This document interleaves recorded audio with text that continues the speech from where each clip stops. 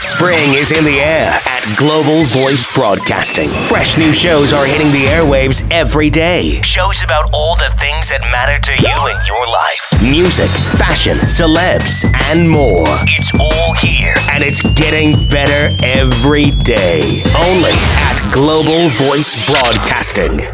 My name is August McLaughlin, and I've been contemplating girl boners for years. It's time for Girl Boner Radio with August McLaughlin, a spicy blend of personal stories, in-depth reporting and inspiration. Girl Boner is where good girls go for sexual empowerment. Listen in as August McLaughlin, award-winning health and sexuality writer, explores female sexual pleasure like no one else. She's the big sister/girlfriend you've always wanted, and she loves to talk sex. Only on Global Voice Broadcasting. Tits, tatas, hooters, melons, honkers, boobs. The girls love monkeys. Thanks so much for that one, Urban Dictionary. We have countless words for breasts in a culture where they are both stigmatized and sexualized, and in some cases, celebrated. Welcome back to Girl Boner Radio. I'm your host, August McLaughlin, and today we're going to celebrate breasts by honoring the poignant journey of Tiffany Bailey, a gifted jazz, blues, and cabaret-style singer who is also a behavior therapist we can learn a lot from. We're going to talk not only about body image and breast health, but about facing and learning to thrive in challenging times. Thank you so much for being here, Tiffany. How are you? I'm doing really great. Thank you so much for having me. I'm so excited and honored to be able to talk with you today because I think your perspective and what you're going through is so interesting, and I think you're so brave. I would love to start by talking about your own boobs, your breasts. And, you know, we all women, we have, I think, a complex relationship with our boobs. I don't know many people who are just like, got them, woohoo, great. I don't think about them. Like, we pretty much all have a history. And I know that yours hasn't always been an easy one. No, it's true. How did it start out for you? How did you feel about your breast growing up? Well, I didn't have any really for a long time. I developed very I guess later in life than most. So when I was in school, a lot of girls had developed, and I didn't have anything at all. So I was always like, when am I going to get boobs? And there was this girl in my high school even who had given me this book that was called Little Boobs Is.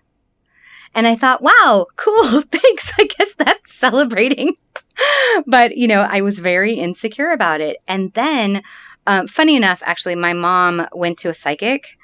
And I don't know why in the world it came up, but I was listening to a cassette tape. And she had said, your daughter is going to have these big breasts. And we laughed because we were like, right, okay. And then around like 17, 18, all of a sudden, I went from like an A, B cup to a triple D. Whoa. So, I mean, it felt overnight. I don't know how that possibly could have happened. But yeah, it was a big whoa.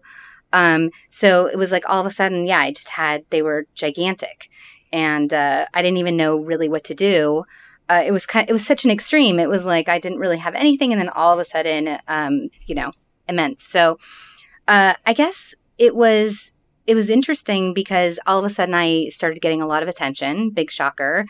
And what kind of attention? Well, it was an attention that I had not been used to. I was never the pretty girl. I was never the, high school cheerleader. It was just I was kind of the girl who was funny and cute and, hung out in gothy kinds of crowds. So it was very interesting. Boys were interested in me. I started gaining a lot of, I guess, sexualized attention. People were paying a lot of attention to what my breasts were doing other than what I was doing. And I felt okay about that because I liked, in a way, having the attention taken off of me as a person, because I got a little sick of being the cute, funny girl who, people just, I don't know, liked having around. I had a really good personality, but it was nice to find something different. It was nice to feel different. So you didn't feel, quote unquote, slut shamed? No, I mean, and if I was, I seemed to really dig it. So, that's so interesting because I remember when I first moved from Minnesota to New York, which was right after high school, and I first got catcalled. I was like, hey, I'm cool. Right? I mean, it took a while before I, first of all, started to be bothered by it, but then also started to realize, the complexities of that and that it's not a positive thing. Right. But when you've never had any sort of attention in that way, especially in a culture that says, if you're sexy, you're awesome. If you're sexy in the way that we want you to be sexy, then you're valuable. So it's hard not to internalize those, especially when we're so young. Absolutely. And to add on top of that is, I always sang. My dad is a jazz trumpet player. So, I was always in dancing, music, singing groups. And it was really difficult because there's already, even when you're a child growing up, are you the pretty girl? Are you going to be able to fit into this sort of ideal? And I never did. So I always felt that that was something wrong with me. And that was a part of why I couldn't have what I wanted to have. Interesting. Now, I know that you, at some point, decided to actually have a reductive surgery. Yes. So obviously something changed along the way. What happened that led you to that decision? I felt that I had been with a lot of boys and dated and, enjoyed all of the attention of that. And I felt, I guess, in some ways that this was something that I could do maybe in a way that would gain me a different kind of attention, but it was still attention. It was still, oh, hey, Tiffany's going to have a reduction. Oh, we should care about her. We should nurture her. We should, pay attention to her in that way. So in a way, it's still like this little girl, take care of me, pay attention, nurture me, I think. Okay. So at least, in hindsight, that's what I have started to think that it is. But at the time, I just was sick of them. I was tired of wearing T-shirts and, feeling like a porn star all the time. And they were heavy and they were uncomfortable. And I just think I got tired of that attention. So once you had the surgery, which I've heard is pretty extensive. Yeah. How did that impact your life? It was devastating. Really? Devastating. I went into a horrible depression. It was, even though, they took out about 500 cc's in each, it felt all of a sudden that like I didn't know who I was. I didn't know how to wear clothes. I didn't know how to identify myself. I felt like I was completely disproportionate. I really lost my mind. And the guy that I had been dating, was really into large breasts, and we had broken up. And so I thought my world was over. And it was pretty bad. I really had even considered like flinging myself into traffic. Like I really was depressed. Wow. So that was hard. But once I started working through it, once I started being able to exercise more, I started being able to enjoy my life more. I, really kind of came into it. Like maybe 6 months later, I was so happy. I was super stoked because it was like all of a sudden I had like, these 20-year-old boobs that I could potentially have for the rest of my life. So, wow. So that was cool. The depression, was it a matter of kind of self-working through it over time, or did you seek therapy, or what helped you adjust? I didn't seek therapy at the time, but I'm very close with my family. My mother was there for me and my friends were there for me. And, people would come over and even just to do my dishes, it was so cool.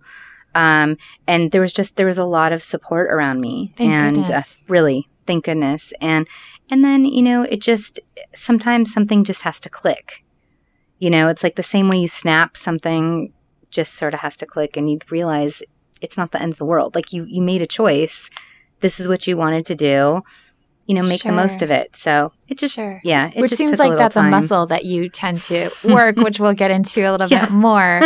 And actually, we're going to hear from Dr. Megan talking a little bit about recognizing the temporary nature of the challenges, which is so important. I think anyone, and I've actually heard that going through any kind of surgery raises your risk for some kind of depression, or a lot of people, especially after like heart surgery. And I don't think that's very known. So for people to hear that may happen and that you can work through it and you're going to be okay again, that's a really valuable message. That's a really amazing point, too, because that was not something that had been mentioned to me at the time. So it was very jarring because I'm a very rose-tinted looking person, so I didn't even really know what to do with those feelings. So it would have been good to know. And it is good to know that you said that. Good. Yeah. That's an important lesson.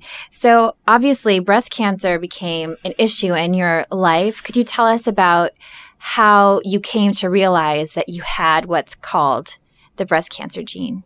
Yes. So my cousin Dana is a medical doctor, and she is in Los Angeles, or in I guess she's in Ventura. So she had told me that it was really important for me to get tested for the gene. And this was already like 3 or 4 years ago. But I was in school full time, and I just didn't feel that I had the coping mechanism at the time to be able to deal with the answer one way or the other. But something that she had mentioned to me was that we'd had such a family history of women having breast cancer and dying in their early 50s and late 40s.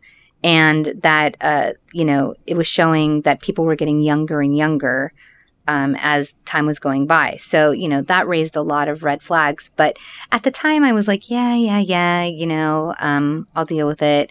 So it was about 2-3 months ago, in February, I went and I got the test, and it's a blood test, but they have to send away for it. So you don't get your results for 2 weeks. So I was just like, cool, all right, I'm just gonna, sort of put this to the, I was at first, but I kind of felt like I'm not gonna sit and think about this because there's nothing I can do about it. So, so when I did get the call, which was, even less than 2 weeks later, my mom had said, like, I know you don't have it, don't worry about it. And, I was really trying to stay realistic. So when she said, I'm so sorry, you do have it, it was almost like my brain shut off, but I was still kind of smiling. I was in my car. I pulled over to the side, and she was talking, but it was like, like Peanuts, like the teacher that's like, wah, wah, wah, wah, right? Yeah. Totally. I was like, oh my God. And I felt like I was listening, but when I got off the phone and I was going to call somebody, I realized, like, I don't even know what to do. I don't know what to tell them. Like, I don't exactly know what she told me. Wow. But it was kind of scary. Wow. Yeah. So you learned that and had all these, I'm sure, questions and fears and whatnot. Yeah. What was the next step for you? The next step was, I really wanted to contact my family. I wanted to talk to them. I wanted to, feel supported by them. But my parents are dealing with their own serious health issues. I mean, my mother has lung cancer, and my father, had a stroke after having heart valve surgery. There was already so much going on. I thought, how am I going to tell them, and how are they going to be able to deal with it? But I did tell my mom, and my mom said, I just want you to know that this makes me stronger because it gives me a purpose, and I'm going to take care of you, and I'm going to stay healthy so that I can take care of you. That is so beautiful. I know. She's really, she's amazing. So the next step was, what am I going to do? Am I going to do preventative surgery? What is the next plan of action? And, I was so diligent. It was like, okay, go to the doctors, go find out what you need to know. I got very, very regimented and organized and, clinical about it. And so I went to the first couple doctors. I had to go to the ovarian doctor too, because I'm going to have my ovaries taken out as well, because the gene puts you at risk for breast cancer and ovarian cancer. And we have high risk in our family. So I met with that doctor, and he was telling me about, like, my hormones and going into menopause. And I was like, okay, can't deal with that right now. So then I went to the breast doctor, and he seemed fine. Like, I seemed to be able to deal with it. No problem. All good. And then toward the end of the meeting, when it became like, okay, when are we going to set this up? And talking about like the risks and not having sensation and your nipples getting taken off and you can't save them. And, we can't promise that, they're going to look as good as they are now. And I mean, I was like, what? I just cried. I was so overwhelmed. But I did decide to have reconstructive surgery. And I was really excited about that because I thought, cool, again, my mom's really positive. She's like, you're going to have the best tits. Like, they're going to be up high and it's going to be fantastic. But, you start seeing plastic surgeons and they're so sad too. And I was like, oh my God. Sad in like a I feel sorry for you kind of way? Or yes. just, wow. And we can't promise like an outcome that you're going to be happy with. And that's probably a liability thing, right? Yes. Because I have a friend who had implants and she told me that she went in, she's like, I want to be a C cup. And they were like, we can't promise you a C cup. She's like, how can you not? Here's a C cup, make it like this. And they're like, we can't promise you anything because I'm sure there are people who ask for one thing and if they don't get what they want and whatever. So they start with we can't do this. This might happen. Here's all the risks. And that had to be overwhelming as well. Absolutely. And I guess I was just looking for like some kind of like light, because even I would say, okay, I get it. Thank you for telling me all the risks. But are there good points? Like, can you do a good job? Will they look like boobs?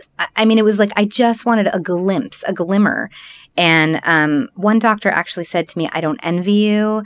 I'm so sorry you're in this situation. You may never really be happy with. And I just was like, okay.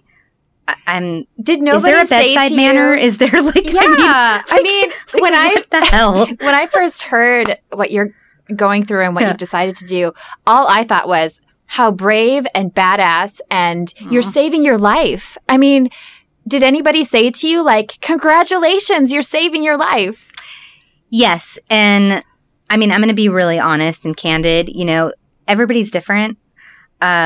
My relationship with the vanity aspect of my breasts might be different than somebody else. And of course, I am so grateful to, and especially now, if you ask me now, I am so grateful to have a life that I'm going to be able to live fully and that I don't have to worry about, only having, 8 years left or whatever it is. So huge. But at the time, I was like, whatever. But I don't have it. So I don't have it. I don't know if I will ever have it, but probably I will. And I'm getting the surgery and it's all this uncertainty. Yeah, because you'll never know. I just don't really know. Yeah, that's so gotta be a challenging thing. Yeah, it was hard to wrap my head around. Too bad that psychic wasn't around.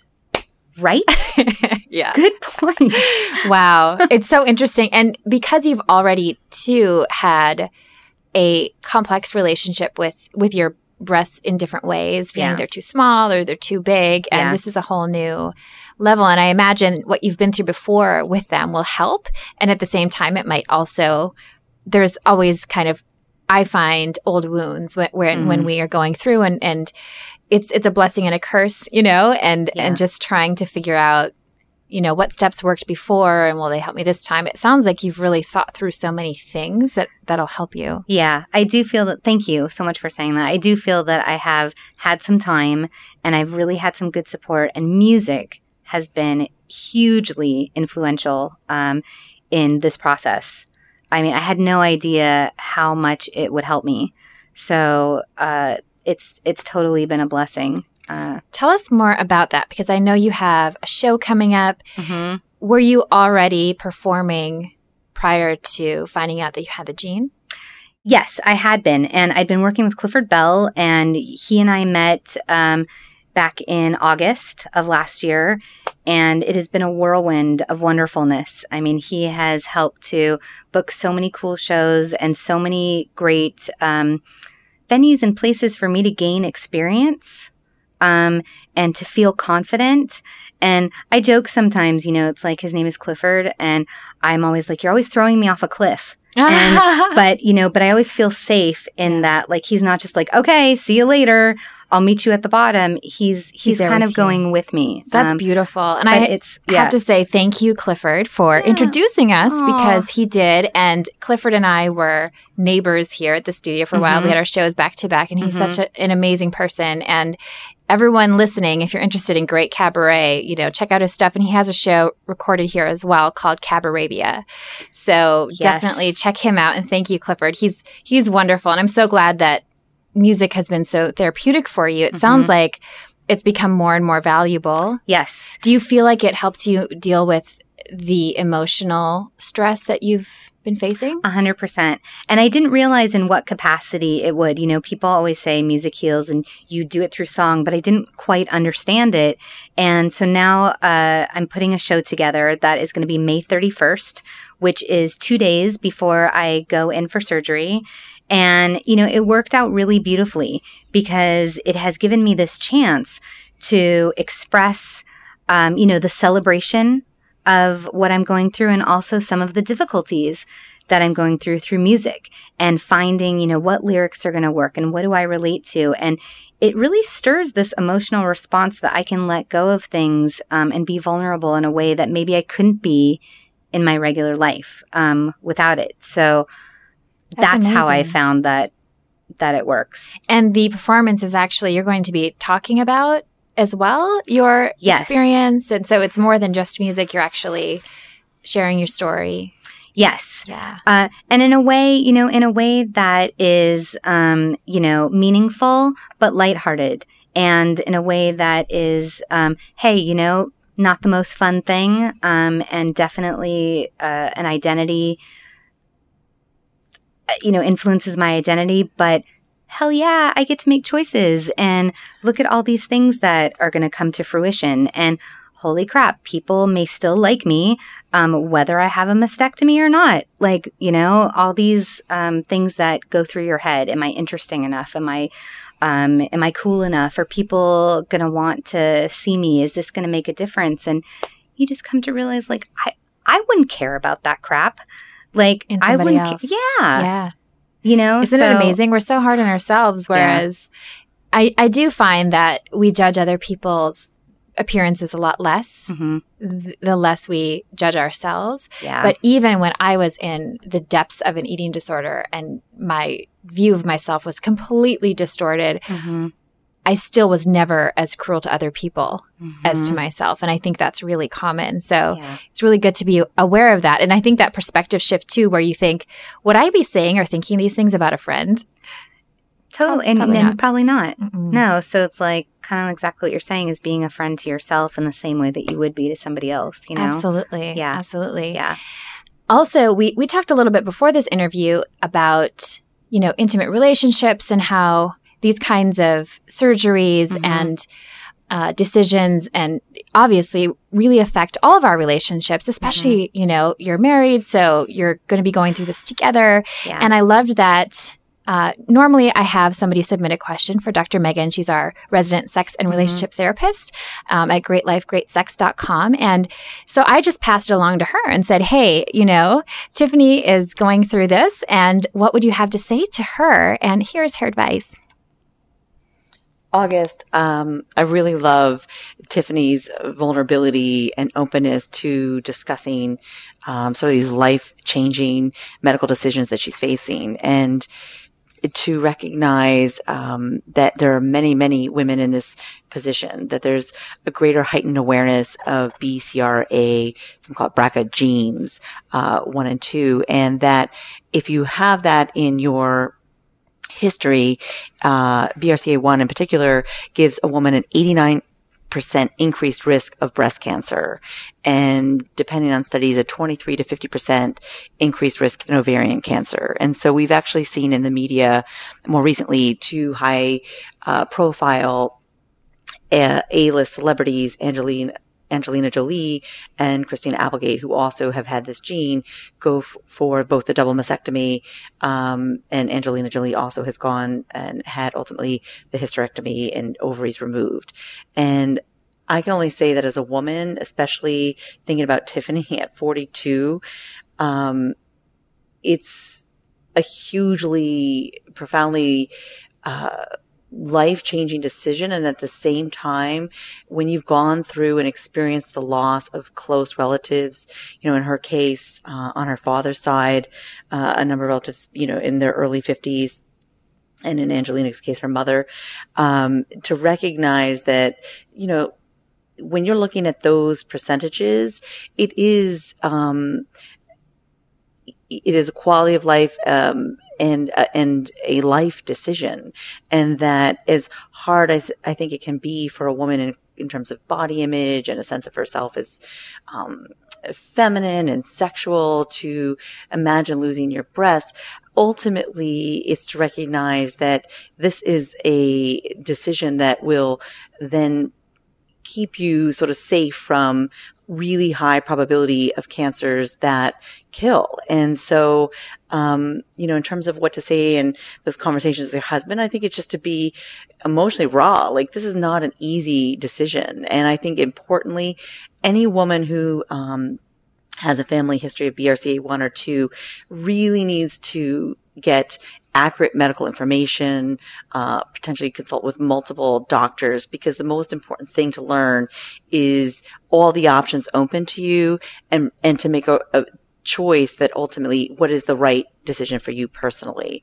And I really commend that Tiffany, just like Angelina, makes a decision to do the double mastectomy first, because, I think that, first of all, that's a higher risk for cancer, but also, fortunately, there is the opportunity for immediate reconstruction, but that, it is a psychological adjustment. Breast caressing sensation, the importance of that in sensuality or sexuality really varies, in my opinion, depending on the woman. And so, there are many reasons why, a radical and double mastectomy can feel, really changing in terms of how you experience your own body. And yet I always say to breast cancer survivors that I've worked with, it's like, those scars, and again, reconstruction and what is available now is, heads and tails above what it's ever been anytime ever before. But that being said, it's like that scar equals, survival. That scar equals a choice that, what you will not die of. And to really see it as a badge of sort of honor and courage, and reframing it from that perspective, I think psychologically can make a huge difference.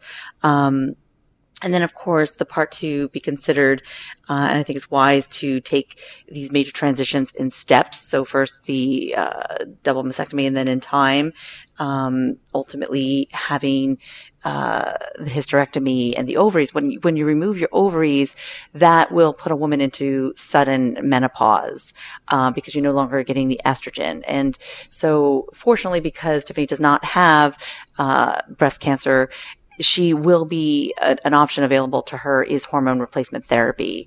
And I think that is an important thing for her to discuss with her doctor, and think about, again, for her specifically, what is the right treatment options. But I think that, when a woman can have hormone replacement therapy, that will sort of dramatically decrease the sudden onset of hot flashes and some of the symptoms of menopause.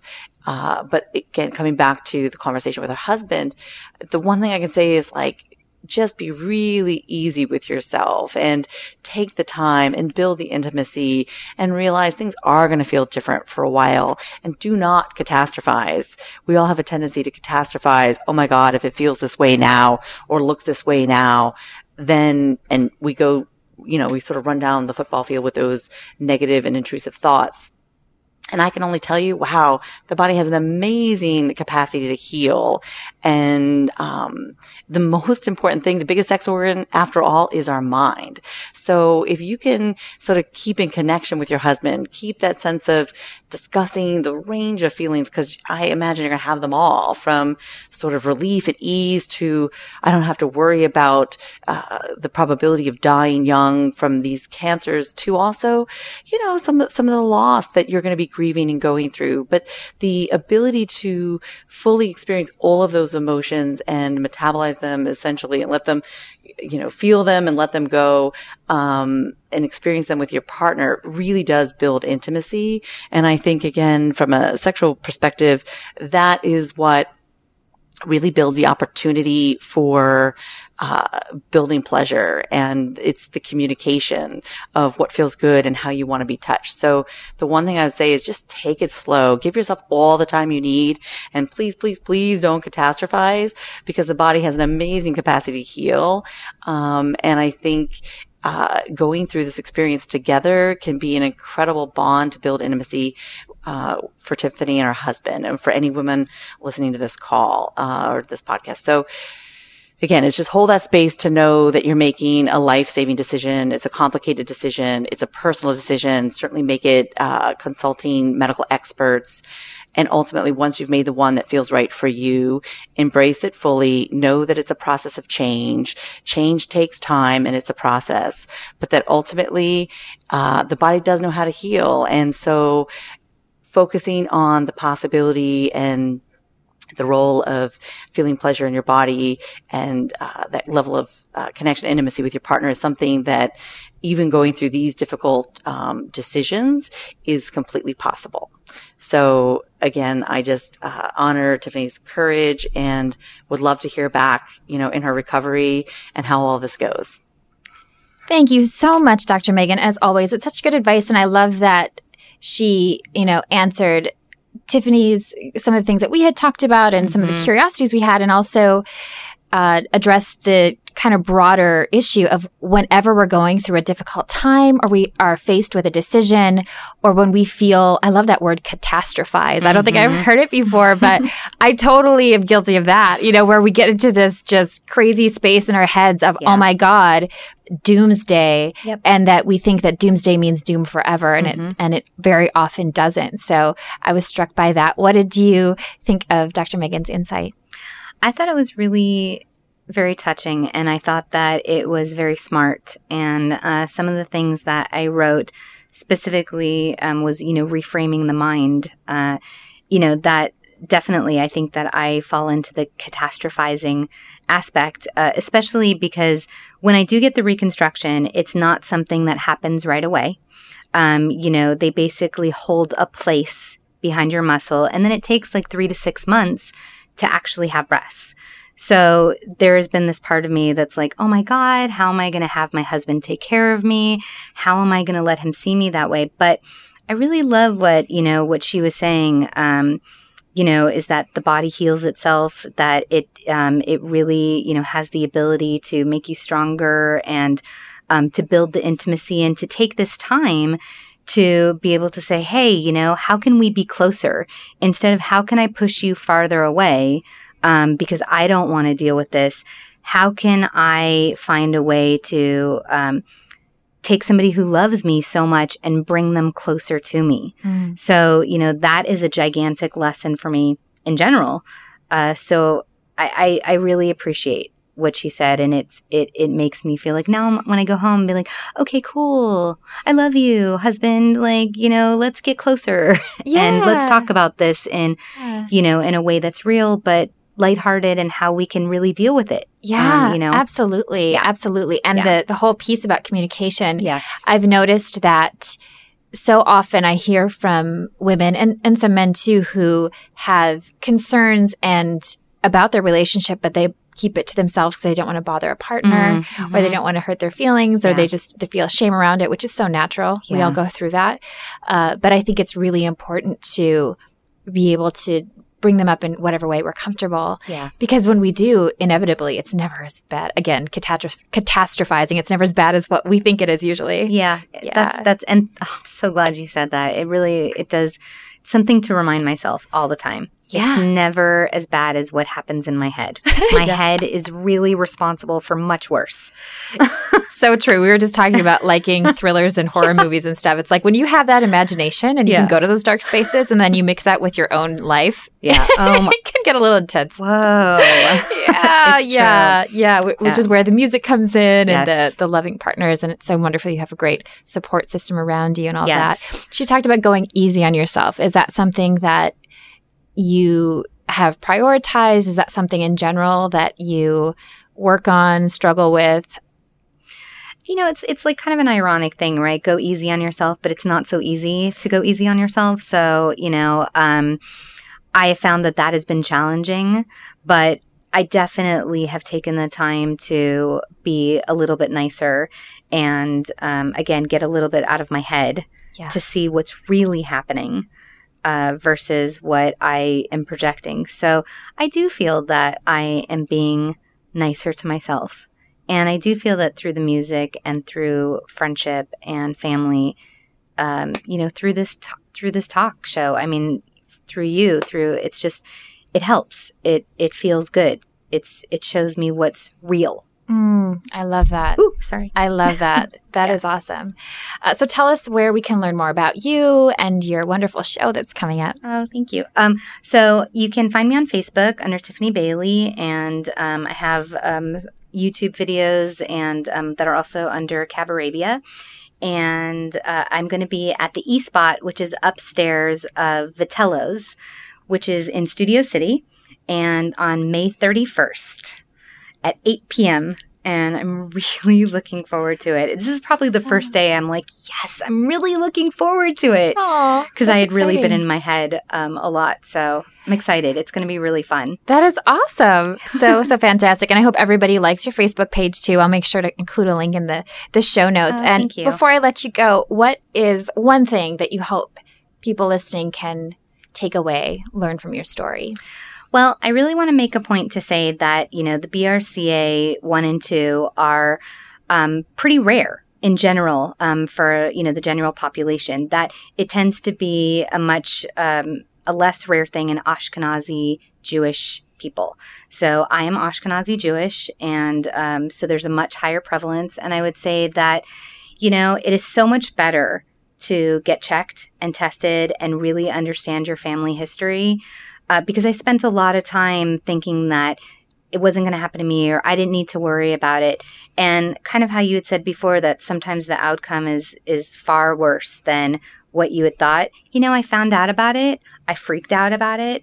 And now look where I'm at. I feel better. I feel like I'm making choices. I'm in control of what's happening, and I feel better about it. So that's one aspect of it. And the other is that, you know, I had been looking for support groups for BRCA, and there are some, but I'm working with some people at WeSpark and some other places to try to provide some more support for people, because it can't be online. I mean, you know, you can't just go to blogs and stuff like that. You need to talk to people and be a part of it. But, you know, totally can get through it. And I am now feeling identified as a woman who is fun and kind and loving versus a woman with big boobs. And, you know, that's a huge thing to take away.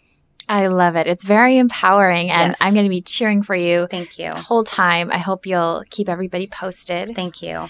And thank you so much for joining me today. Thank you so much. This was super fun. And thank you all out there for listening. If you are looking to add more fun, spice, and connection to your sex life, head over to thepleasurechest.com. They not only sell amazing products, but they have been championing sex positivity for decades with a focus on education, enjoyment, and inclusivity. They were some of the first to really be inclusive. They're so badass. Find them at thepleasurechest.com. You can also take a free workshop at one of their stores in New York, Chicago, or right here in LA. And on that day, you can then get 15% off your whole purchase, which is totally awesome. If you are digging Girl Boner Radio, I hope you will subscribe on iTunes if you haven't. And while you're there, leave us a simple review. To get juicy extras and a whole lot more, sign up for my email updates on my website, which is augustmclaughlin.com. Thank you so much for listening, and have a beautiful Girl Boner embracing week.